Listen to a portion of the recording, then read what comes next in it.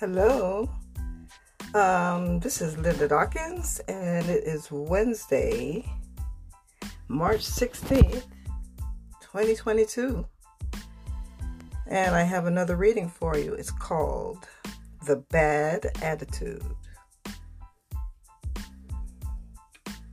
They say that the only disability in life is a bad attitude. You can tell when a person has one. You've seen it. I think they call them Karens now. But how do you handle a person with a bad attitude? You can always walk away, but sometimes that doesn't help. The person who's having the bad attitude might follow you. Let's face it. When we face problems that we can handle, we usually attack it with a can-do mentality. This is the issue with persons expressing that bad attitude. They feel obstructed and they can't maintain the right attitude, which is easier than regaining it. For example, we must first distinguish who's in control, the person or their attitude. Because a bad one is like a flat tire. You won't be able to move forward unless you change it. If the person is not controlling their attitude, that means that their attitude is controlling them. A person can seriously impact their future with a little attitude change. The things that we face can't be more important than our attitudes towards it.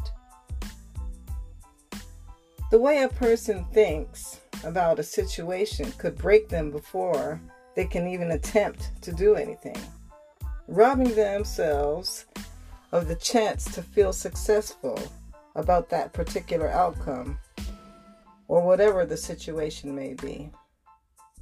Because it is two things that will define an individual. Your patience when you have nothing, and your attitude when you have everything. There is an opposition to all things. Up, down, left, right, good, bad, light, dark, calm, livid, day, night. Well, you get the point.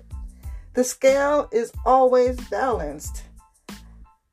And people are the only beings on the planet that have a choice. A choice on which side to choose. You control your attitude.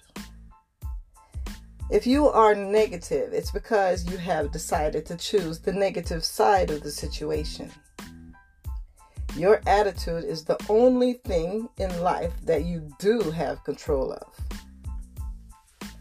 You can create beauty with your attitude, and it's your behaviors, your reactions, and your actions that determine just how much beauty there is to enjoy. It's all up to you. There should be mutual understanding that everything should be considered subjective. A person's circumstances have nothing to do with their past or present events, and their perception of those events, along with their attitude and the manner in which they choose to approach it. When it comes to a bad attitude, I'm sure that we all have had one at some point. We have all had to deal with someone who had one. And we can all recognize through our personal experiences when an attitude is meant to be offensive or whether it was the direct result of pain. We should know when the tolerance is needed. Either way, We should use those moments to try to make someone's bad attitude for the moment a positive experience for the day. Thanks for listening.